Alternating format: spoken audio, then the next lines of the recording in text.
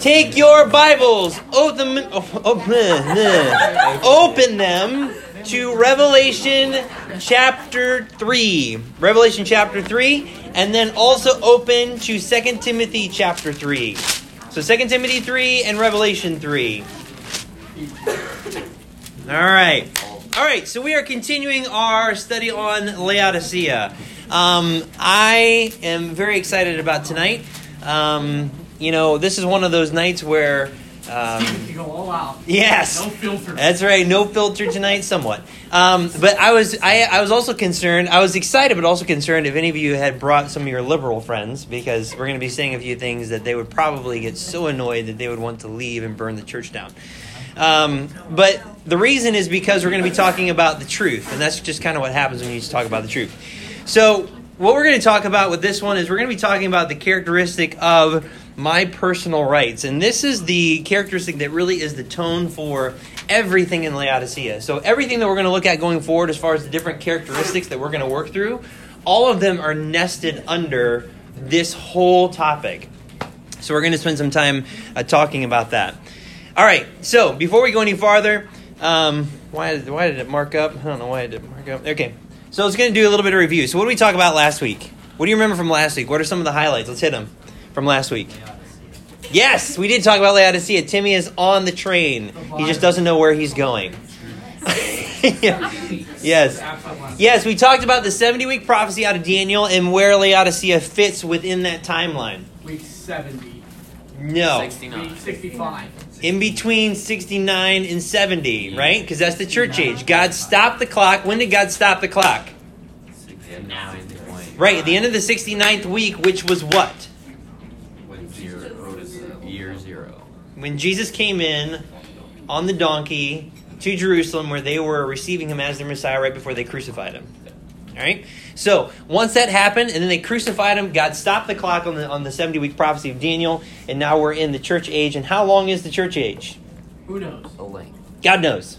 True, but we don't. We really don't know. We don't know how long it's going to be. The only thing that we know is that Revelation 2 and 3 give us what? 7 periods of church history. We're in 7. Yes, we are in the 7th period of church history, right before the rapture.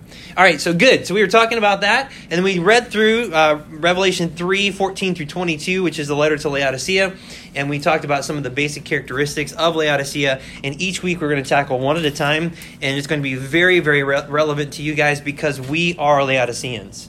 And the temptation is for us to look out at other churches, other people, our culture, and point the finger at that's Laodicea, which is what we're going to do tonight. We're going to do that.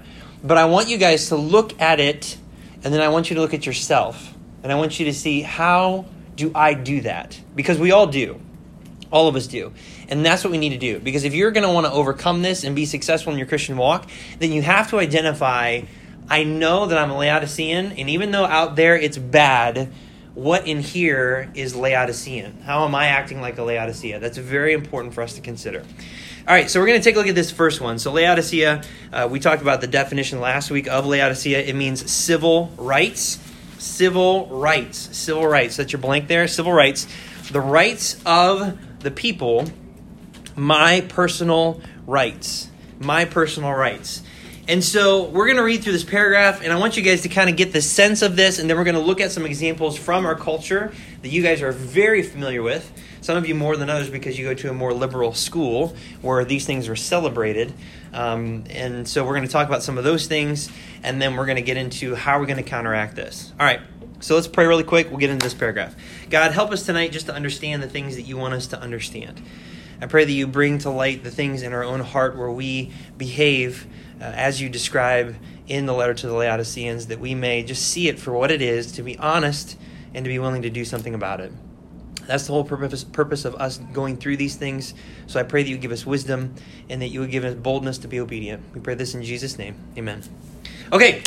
All right. So the 7th and last letter to the churches in Revelation 2 and 3 was written to the church of Laodicea.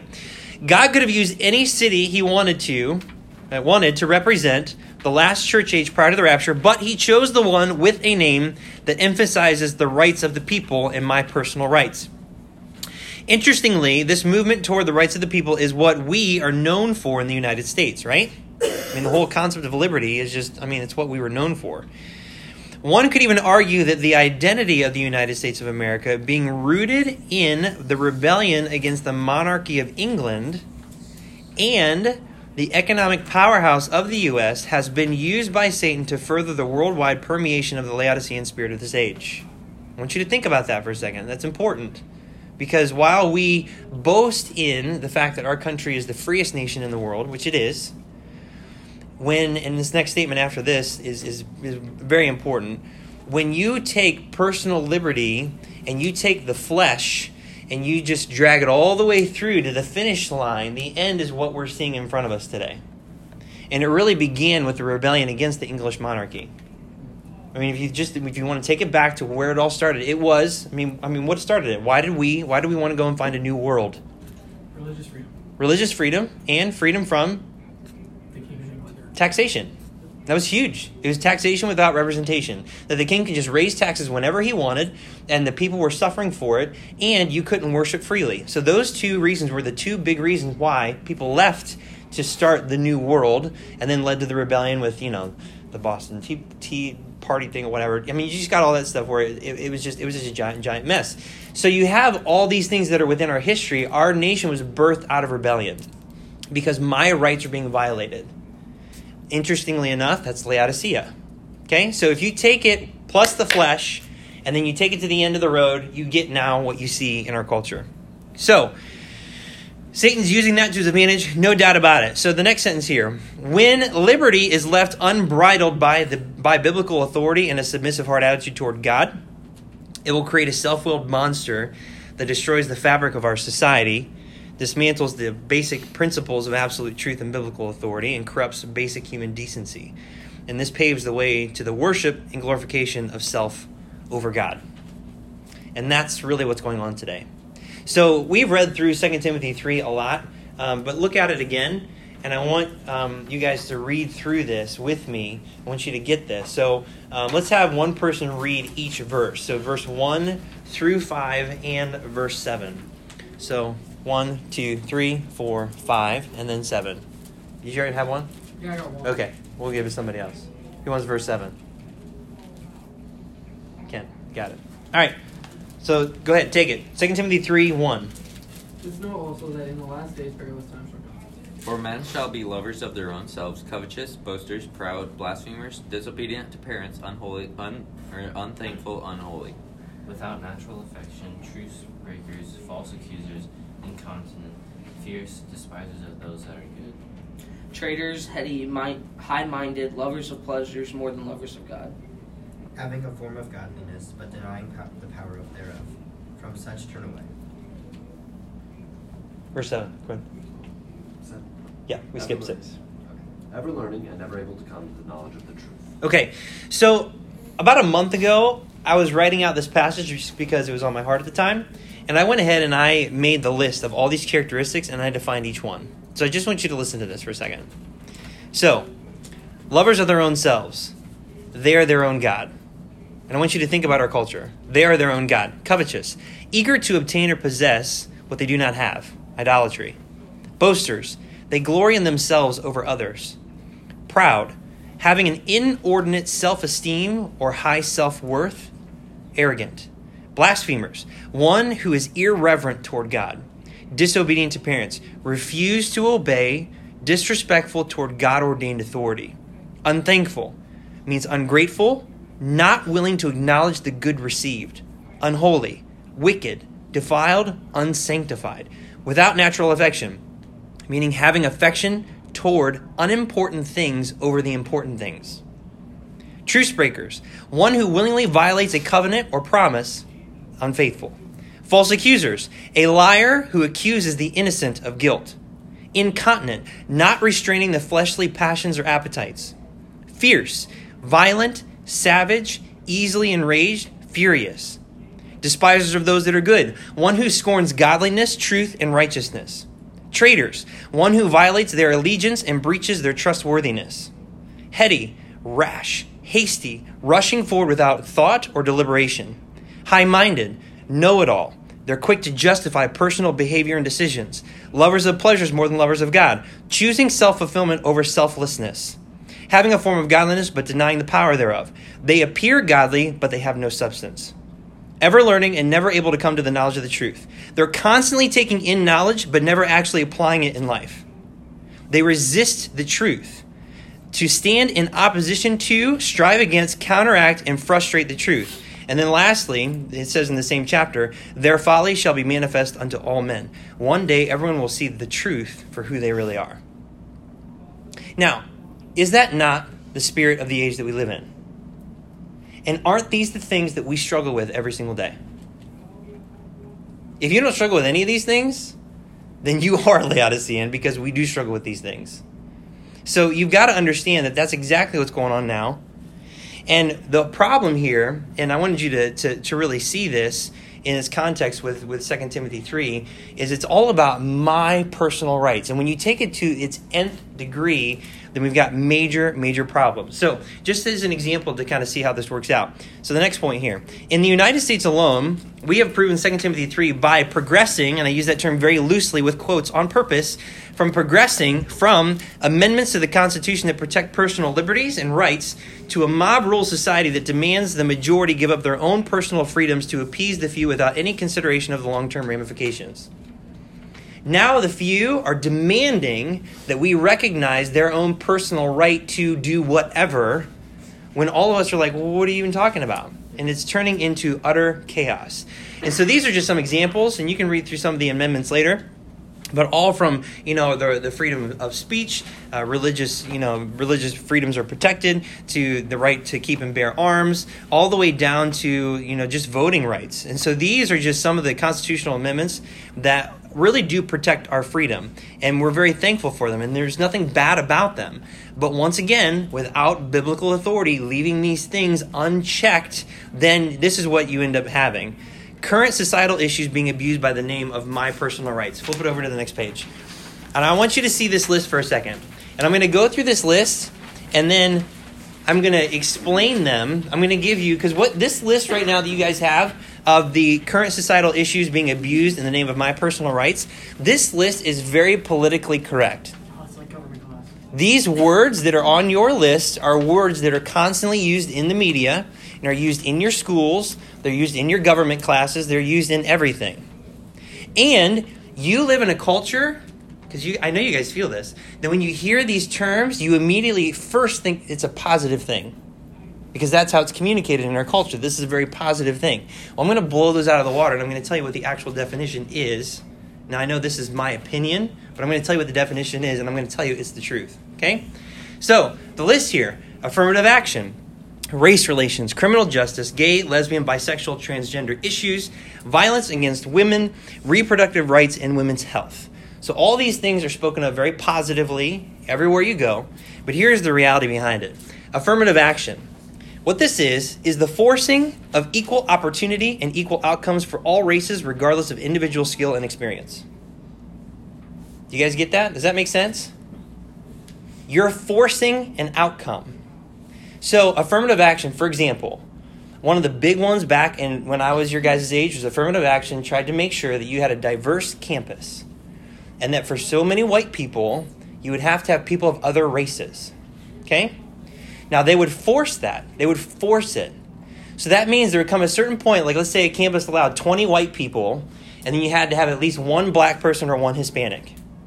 So you might have an applicant list of 30 people.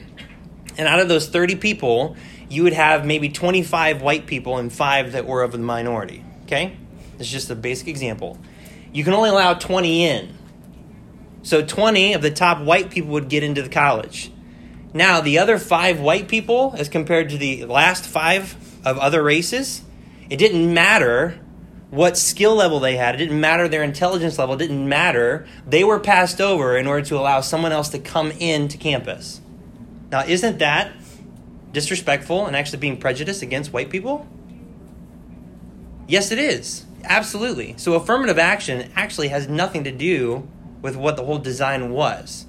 Is that you're forcing an outcome. You're forcing something to be a certain way, even if it's unfair. So that's something that is just completely wrong. All right, the next one, race relations. In other words, black power, Black Lives Matter, inner city issues, etc. And really, and politically speaking, and I know I'm speaking more politically, but I'm doing it on purpose because we're going to get to the spiritual side in a minute. But race relations, the people that are the advocates of race relations are the ones that are tearing it apart. The reason why we have inner city issues, by the way, most inner city, in fact, I can't think of a conservative inner city area. Almost every inner city area is liberal, and they want to keep it that way. They want to keep it that way because they have voters in their back pocket. So they're not interested in improving race relations at all. They want to keep it divided because if they can keep it divided, then they can actually tear people apart and they've got votes in their back pocket. Criminal justice. I know if Andy could speak on this, he would be ticked. And this is the deliberate undermining of law enforcement authority and the rule of law. Deliberate. Making people not respect authority on purpose and making them seem as if they're prejudiced. Now, are there people that are prejudiced in law enforcement? Absolutely. Is there corruption in law enforcement? Absolutely. But is it the majority? No. But what happens is you get people to think that it is the majority and then there's no respect for authority. And it's not right. It's not right. Gay, lesbian, bisexual, and transgender issues. This one's a hot topic today. But all this really is mainstream approval and celebration of the mental illness of biological dysphoria. That's really what it is. You know what dysphoria is? Anyone give me a good definition of dysphoria? Mental issues. No. Dysphoria. Dysphoria basically means that you are not content with how things are in life. So if you were to apply that to gender dysphoria, which, by the way, if you use that term today, that's actually offensive when it wasn't 5 or 10 years ago, but things just changed. Gender dysphoria is, I'm not happy the way that I'm designed biologically, therefore I want to be different. So even though my biology says I'm a male, I feel like a female, therefore I'm a female. That is gender dysphoria. So the mental illness of biological dysphoria also applies to gay and lesbian and transgender, but gay and lesbian especially, because think about it. Someone who is a male and they want to have sex with another male, biologically, how does that work out? Can you procreate between two men having sex? No, you can't. Two women, can you procreate two women having sex? No, you can't. So what they're saying is, I am not happy with how I am designed. I know that I'm a male and that I belong to be with a female to procreate on this planet, but I am not content with that. Therefore, I'm going to be different. That is dysphoria. And it is a mental illness because you're refusing the way things are designed naturally to go against the grain of it. I'm not content with it. I want to be different. And the only thing that it can result in is mental illness. Okay. Once again, I said it wasn't going to be politically correct. So, all right. And then the next one, violence against women. Who wouldn't be against violence against women? Unless they're a flat-out jerk, right? But this is involved in the Me Too movement, gender equality, etc. I mean, just to use one example of this that just flies in the face of all logic, the military, for the longest time, were men only. Does anyone know why? Timmy? They're biologically stronger. Yes, biologically stronger, and men don't have women issues in the field of infantry. Now, it's not to say that women can't be in combat, but I have talked with at least a handful of soldiers that talk about the issues of women being on the front lines with them in battle. It has nothing to do with being sexist at all. It's just fact, logic, and reason that men are better on the battlefield. It doesn't mean they don't come home and they are damaged or they have to work through PTSD or things like that. All those things are totally, totally true. But biologically speaking, I mean, think about this for a second. Let's say you and let's say, okay, we'll say you're out with a squad, and let's say there's 6 of you, and you're raiding a home out in Afghanistan or out in Iraq or wherever you end up being at that point in time, okay? So you raid the home, half your team gets taken out. Now, you don't know how many or who they are, but let's say it's you and one other person left, and it's you and the woman left, and you have to try to make your way back to wherever you're supposed to be, okay? You get split up, and now it's you and this one woman. Now, let's say the guy gets shot. Now, what's the rule when it comes to soldiers? No man left behind. Now this woman is going to have to haul this man and all of his gear out to safety.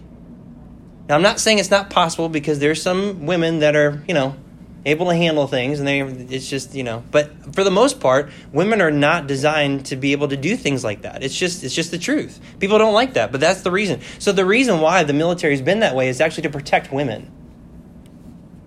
But people don't talk about that today. Why would they? That goes against the culture. Well, how dare you? You're sexist. All right, fine. Let's let them in. Fine, let them in on the front lines, and then see what happens. And that's what's going on. And there's a lot of soldiers that are very frustrated today, and now they can't talk out about it because it's flying in the face of our culture. It's terrible. It's terrible. So, if women want to be equal, okay. Then let's be equal, and then see what happens. And it doesn't end very well. Reproductive rights and women's health. And this is very harsh and very black and white, but this is the justification of all women to murder unborn babies. That's really what it comes down to. It's my right to kill this unborn baby. But most people will never use that language because it's not politically correct. But that is the truth. Yeah. I don't get it. Yeah. They say it's wrong to murder someone, yet they're murdering unborn babies. Shouldn't that be a crime? Yeah, it should be. But then there's the whole debate on when is it actually a human and all that kind of stuff. And that can just go down a whole nother rabbit trail. Yeah. We talk about this in anatomy since, we're talking about, our, makeup and stuff. Yep. Yep. And, it's because we call it a zygote. Yes. So they don't want to call it a child to begin with because it's one cell. Yes. And then it multiplies. And I'm like, but you don't find out you're pregnant whenever it's that tiny. You find out you're pregnant whenever it has a heart, whenever it starts developing, because there has to be something there for you to find. Yeah. Which, yeah. And just as a side note on this one, so if you've ever, I don't know if you've ever noticed this before, if you've ever heard this before, but the moment the sperm enters into the egg, you guys know what happens? There's a flash of light. There's a flash of light. It's quite interesting. They found this, and they've always wondered why that is. But hold your spot here and go to John chapter 1. John chapter 1. John chapter 1. John chapter 1. So the moment that a sperm enters into the egg, there's a flash of light. And they describe it as a chemical reaction, but nevertheless, it's a flash of light. Okay? Now, in light of that, no pun intended, let's go ahead and read John chapter 1. In the beginning was the Word, and the Word was with God, and the Word was God. The same was in the beginning with God. All things were made by Him, and without Him was not anything made that was made. In Him was life, and the life was the light of men. And the light shineth in the darkness, and the darkness comprehended it not. Now, it's quite interesting, in light of that, just to consider, when does life really begin? It's my opinion, and I know it's just my opinion, and I can't prove it until we get to heaven one day, that the moment that sperm enters into that egg, it becomes a human being, and God knows who that person is going to be. So even if it continues to develop and that it doesn't become a baby and born, a miscarriage or something else that happens during pregnancy, which happens to women, that it will be in heaven one day. That's right. Absolutely. It's not necessarily when the heart begins to beat. I think it's when the sperm hits the egg. So that's just my opinion.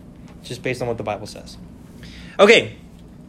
So that is not politically correct, but I wanted to at least share that with you guys. All right. So here's what we're going to look at. And I want you to see how everything that we just talked about, I want you to see it. And some of this you may have seen before, but I want you to see it. Some of it's really humorous and just a bit of a joke to poke fun at Laodicea. But some of it's really serious. So we're going to start off with the serious ones first. All right. So we're going to look at example number 1. I'm going to see it. Hopefully this works out okay.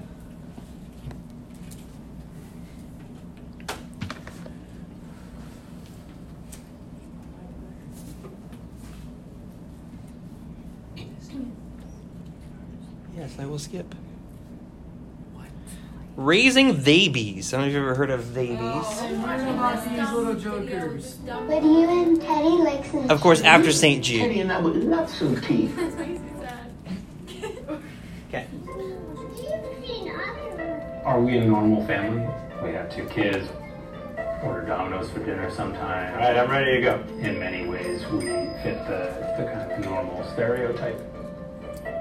Our kids, Caden and Zyler, are 3.5 years old, and we're raising them using they, them, their gender-neutral pronouns, so that they can decide for themselves when, if, and how they want to identify as a gender.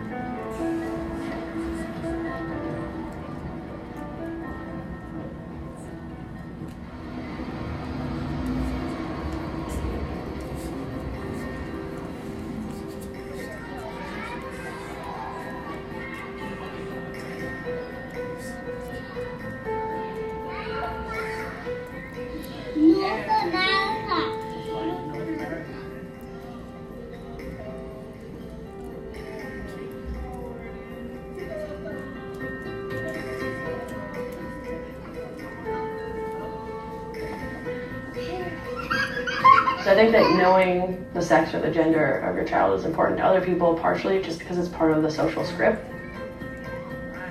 They don't notice that they're any different from any other children because they have no idea that some children are she and some children are he. All right. To them, they're all children. So like they don't notice any difference, and the other kids that they're with don't notice any difference.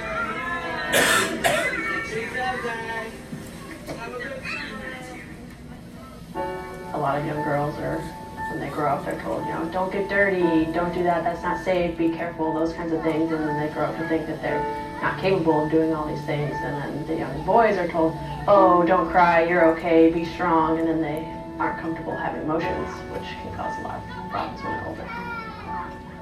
Gender is not something that we have discussed with either of them at all, really. We're as nervous about that as most parents are about like how our baby's made. They haven't really asked about it, so we're waiting until that question comes up. I think we're just kind of gonna wing it a little bit when we get there. But you know, telling them that, you know, gender is something that's fluid, and you know, a lot of people have penises, identify as being boys, but that's not something that is necessary if you feel like you're a girl, and vice versa.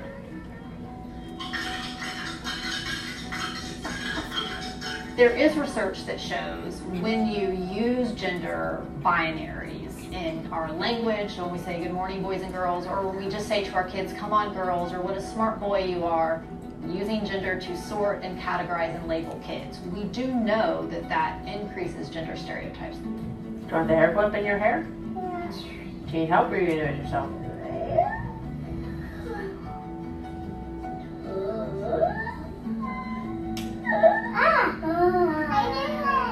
You did it.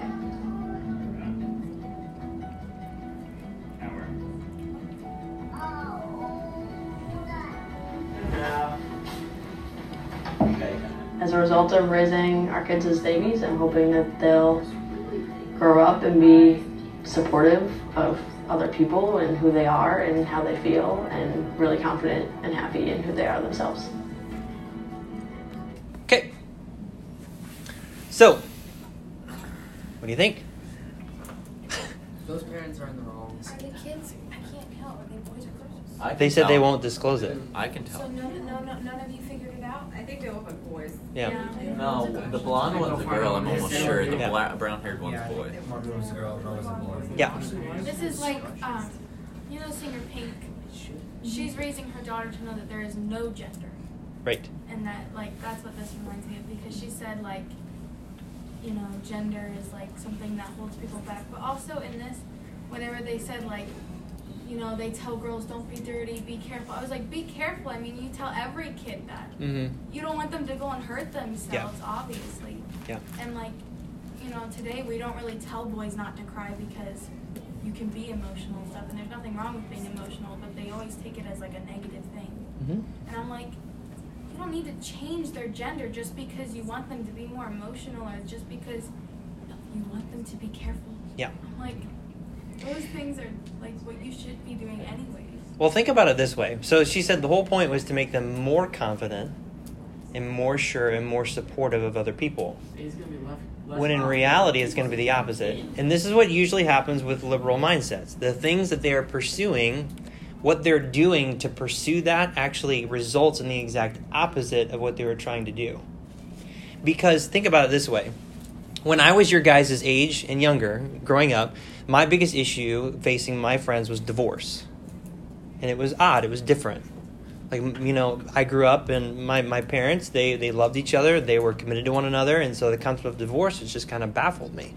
And Lucas is now facing that too. Like, even just last week, we were going home from somewhere and he asked me, he's like, Dad, do you keep your promises to Mommy? And I'm like, well, I try to as best I can. But then he started talking about his friend at school and how his friend's mom was divorced from his dad. And so he wondered if I was going to keep my promise to Megan. And I'm like, so he's working through that now. And that's caused confusion in his little mind about something that isn't right.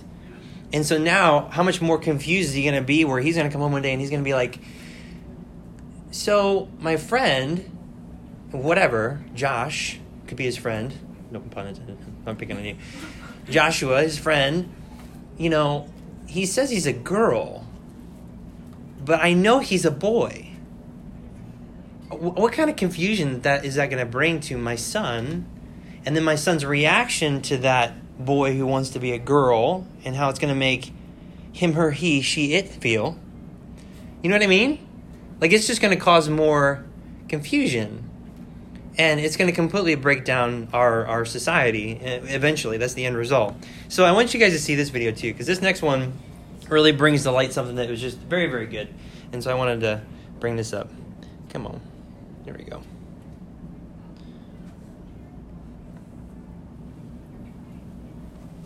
Good try. You have to bifurcate it. This is when Caitlyn Jenner got a Courage Award. Probably not. Is she brave? Of course she's brave. All those years invested as this sports legend to come out transgender now listen. is horribly difficult. It is the most difficult thing you could do. I've been overseas. I've flown helicopter missions, surveillance missions. I've been shot, stabbed. Being brave is being yourself, and being transgender is about the bravest thing you can do. Did she deserve the award? Yes. Why are we mainstreaming delusion? It's not delusion. Why would you call it delusion? Did you guys catch that? Ben Shapiro said, "Why are we mainstreaming delusion?" Now, by the way, I paused it for a second because I want you to get the context. So this guy here, who is dressed like a woman because he's transgender, he just said that he's flown overseas, helicopter missions, has been shot and stabbed, and he said the most brave thing you can do is to come out as transgender.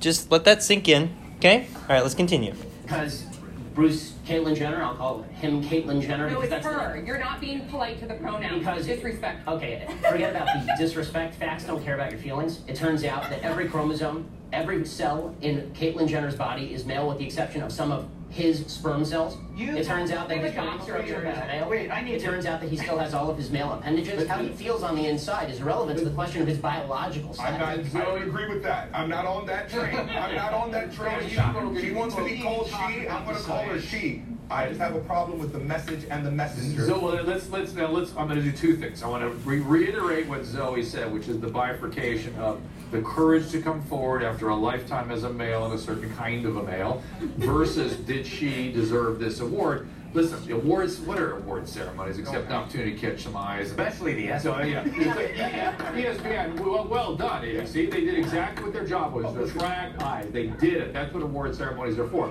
But in terms of the science behind gender dysphoria, you're very familiar with that. So very familiar. It's not about the chromosomes within our nuclei. The chromosomes don't necessarily mean you're male or female. Gender. With gender identity. Go ahead. So, especially, but even so, you have a thing like Klinefelter's syndrome. So you don't know what you're talking about. You're not educated on genetics. Would you discuss the genetics? Well, no. Your genetics. So let's stay away from genetics and back to the brain scans. You cut that out now, or you'll go home in an ambulance. Yeah, that seems mildly inappropriate for a political discussion. But to be fair, you're actually being rude. And that's not fair. I'm sorry, it's not rude to say that someone who's biologically a male is a male. Someone who's biologically male is a male. But Mr. Shapiro, you knew very well that saying that to Zoe would be egregiously insulting. Oh my gosh. So anyway, so I wanted to bring that one up too because this is where facts and reason, they just don't matter anymore. Okay, so this is one of within our culture. All right, so now here's the reality behind it. On your guys' study sheet next, I want you to see this. And then if we got time, I'll show you some of the funny ones later. But I want you to see this. How has this mindset impacted the church age and you individually as a Christian? So this is where I want to talk about it. So we've talked about things politically, things that are within our culture, things where you can see very clearly it's my right. If I feel like a woman, then doggone it, I'm a woman. It doesn't matter if I have the biological body parts of a male. I feel like a woman, so I can just sing the Shania Twain song, and I just, feel like a woman. So when it comes down to those things, how has that mindset, think about this, and this is where we're going to internalize it, how has this affected the local church and you as an individual? Because we often disassociate. Well, that's out there. That's not in here. No. It's in here. But how has it affected this church, our church, you personally as a Christian? Yeah, go ahead. Naturally, I don't want to offend people. But, with certain things, it's you can't just go along with it because they say to. We have a few transgenders at school. And, no matter how bad I want to go along with what they're saying and, not hurt their feelings or whatever, I know that, what they say they are isn't right and what they're doing isn't right. So, trying to, be loving, but at the same time not, compromise with them in those areas. Yep. And I'll take it a step further. Not offending people with spiritual truth. It shuts our mouths because we're afraid to speak the truth knowing it's going to upset somebody. I think that's part of it. Yeah, Noah. I was thinking the same thing. Even when Luke and I witnessed at the mall, you don't want to say you look at people and you're okay, that's not somebody who wants to, but we kind of do that. You try to find people that you think give you the best opportunity to have a conversation. Yeah. And even when you see people that are like that or even gay or anything, if you try talking to them, it's not that we don't want to witness to them or anything. It's that the second you do, I don't care about offending people, I'll offend anybody. I don't care. And but trying to talk to them, it's impossible to get anywhere because they always just come back right to that subject. And even though you're trying to reason with them and just not even trying to offend them necessarily or be offensive or anything, you're just trying to give them your reasons and stuff and try to get the message of the gospel across. They just shut it down because they know they're in complete sin, but it's your fault because you're offending them. Right. So, and I think with that too, the other side of it is if you ever find yourself in that situation, they're using their particular lifestyle to redirect the gospel. So they're trying to use it as almost like a shield against what you're trying to say. And so what you need to do is learn how to disengage that whole defense mechanism that they have. And the way that you do that is that you talk to them about how, well, okay, all right, yeah, I believe that homosexuality is a sin, but it's no greater sin than the sins that I have in my own life. So you equal the playing field by saying, yeah, I'm saying that your lifestyle is a sin because it's an affront against God, but so is mine. And it's not because I'm a homosexual or anything like that. It's because I struggle with whatever it is, because all sin is equal in the sight of God. And so you eliminate their ability to even use that as an excuse not to hear you by putting you on equal common ground with them. Because that's something that's very, very difficult. I feel like in your guys' culture, the gap is widening between being able to relate to people like that because they live in that lifestyle and you don't. And so then you feel like I can't even get to them because I feel like I can't even play in their sandbox because their sandbox is so absurd and so weird. And what you need to realize is that you're actually playing in the same sandbox. It's just labeled differently. Your sin is just as equal as their sin, and it's one and the same. Even though their lifestyle might be more, something that they live that's more, outward, I guess you could say. Yeah, go ahead, Rick and Bobby. You leaders probably remember this.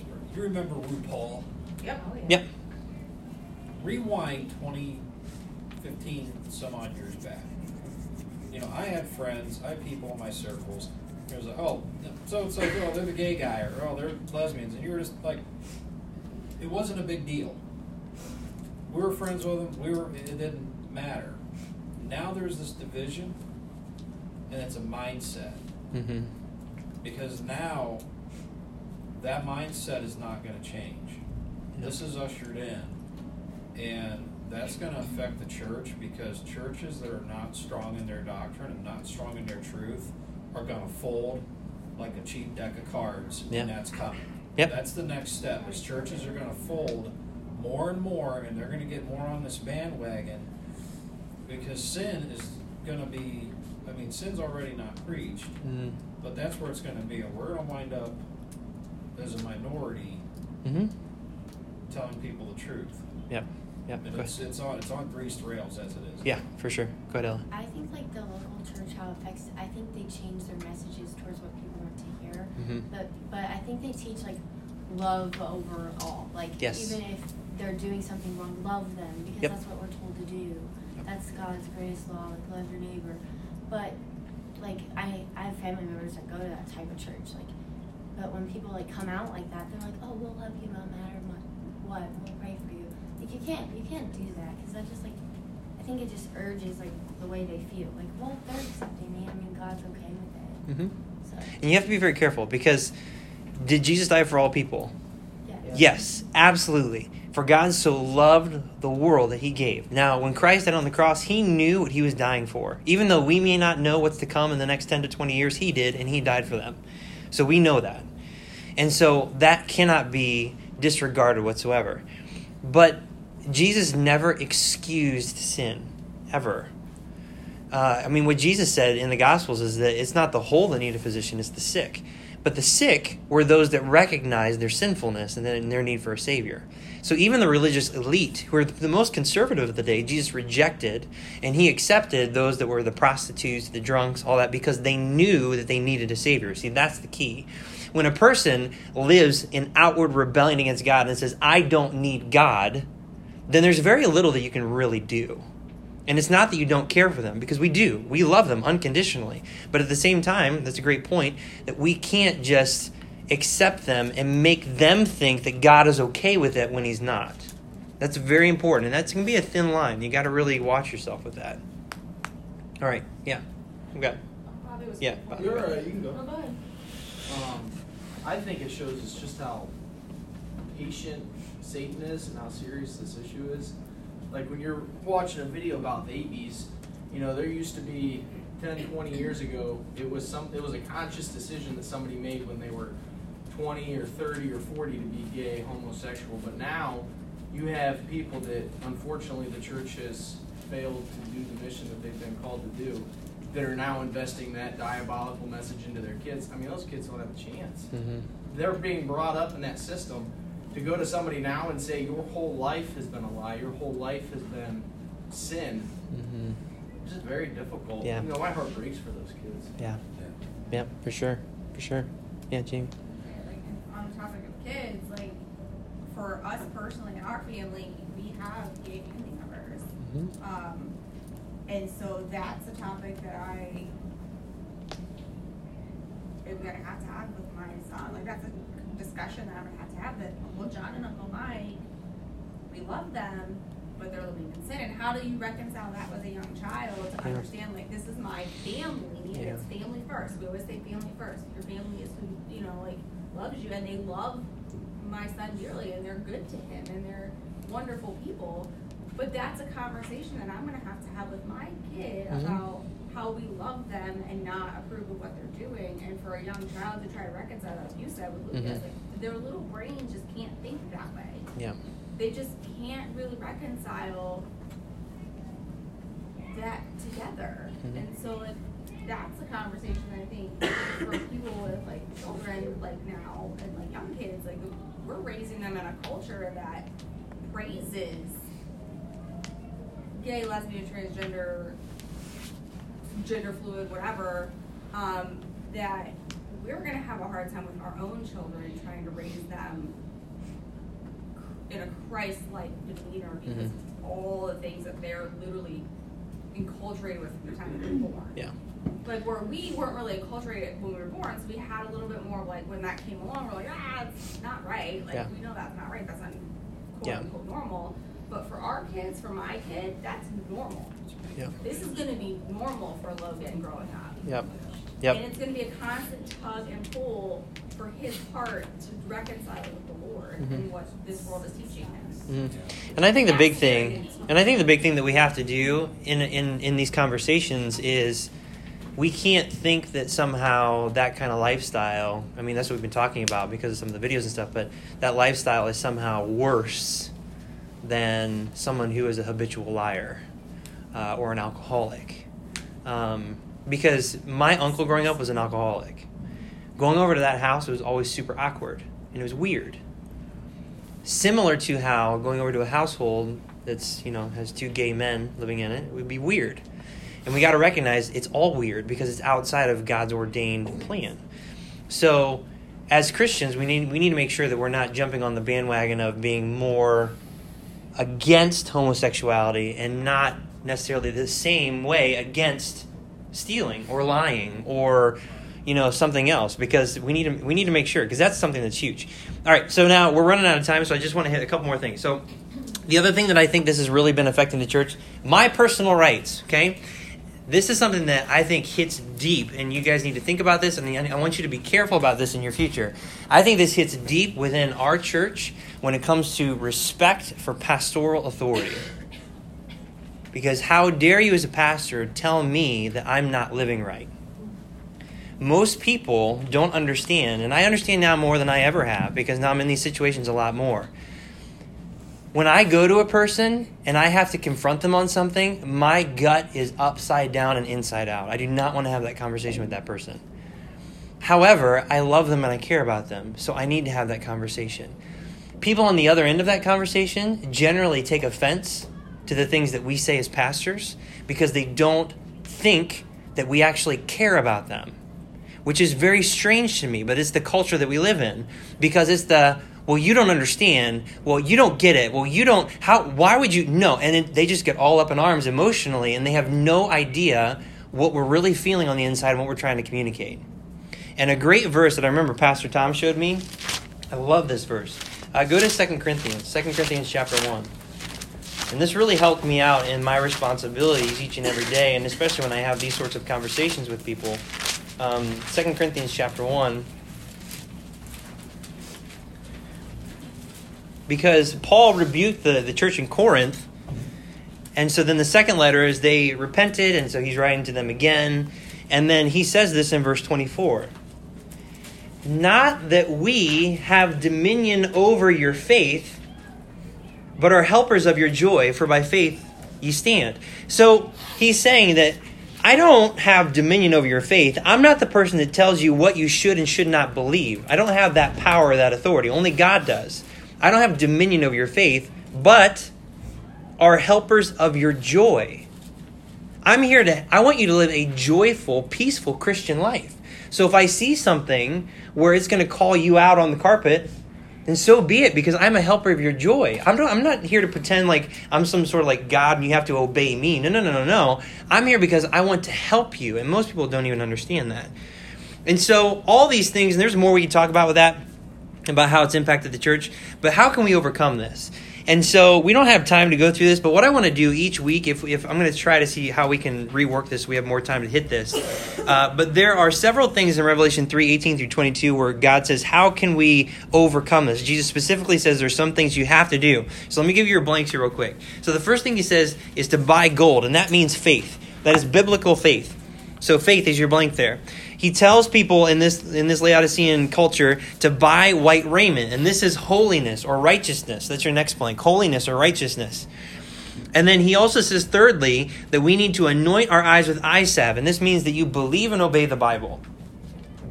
So when it comes to these things that we feel, the things that we're working through about the spirit of the age, of how we have a hard time offending people, or that when pastoral authority enters into your life and you get super offended because they're trying to care for you and you just don't understand that, whatever the case might be, in all of those realms and more, you have to exchange those tendencies, those feelings that you have for these three things. You need to have biblical faith. Where does biblical faith come from? Romans 10:17. Faith cometh by hearing, and hearing by the Word of God. Biblical faith comes from the Word of God. Your faith is not based upon your emotions. It's based upon what the Bible says. So you need to go back to that. You need to go back to what does the Bible say, which means you need to know the Bible. You need to buy white raiment. This is holiness and righteousness. When you obey God and you do what's right, you're going to do that which is righteous. And you're going to do that which is holy. You need to embrace those things. Don't go the opposite direction. You need to anoint your eyes with eye salve, and this is believing and obeying the Bible. The Bible is what makes your eyes clear and you're able to see stuff. So when you watch stupid YouTube videos like we just saw, you're like, oh my gosh, that person is mentally ill. They're insane. Yeah, they are. I wish they knew that. But their eyes are darkened. Your eyes have eye salve because you've got the truth. You're like, no, that's not right. Keep applying that eye salve. If you stop applying the eye salve, then you're going to go off the rails like everybody else. You will. It's just a matter of time. And then the last three things that God says is that you should receive rebuke and chastening and zealously repent. Zealously repent, not half-hearted. In our culture and in the church, people do not zealously repent. They repent, but they don't zealously repent. They do it in part. They don't do it all the way. That's so important. It's a big difference. And then I wish we had more time to get into this one. Maybe we'll spend some time next week looking at this. But hear the Lord's voice, which is the same as his knock, in verse 20 of Revelation 3, and open the door. When God speaks to you, you're ready to listen and obey, and then commune freely and personally with the Lord every single day. So important. So I think that's what we're going to do. Next week, instead of moving on to the next characteristic, I want to hit more of how to overcome, because we're going to hit this each week, and then I want us to spend some time talking about how can we buy gold in this characteristic? How can we buy the white raiment in this characteristic? How can we anoint our eyes with eye salve with this particular characteristic and just make it very practical? All right, good deal. All right, we're way over. Let's go ahead and pray, and then you guys can get out of here.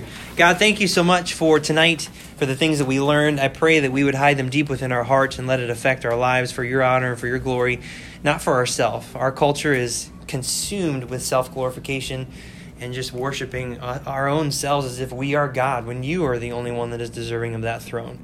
So help us to remember that and to be confident and bold, even though at times we may not really feel like it on the inside. It really is perilous times, and I pray that we navigate these waters with wisdom. We pray this in Jesus' name. Amen.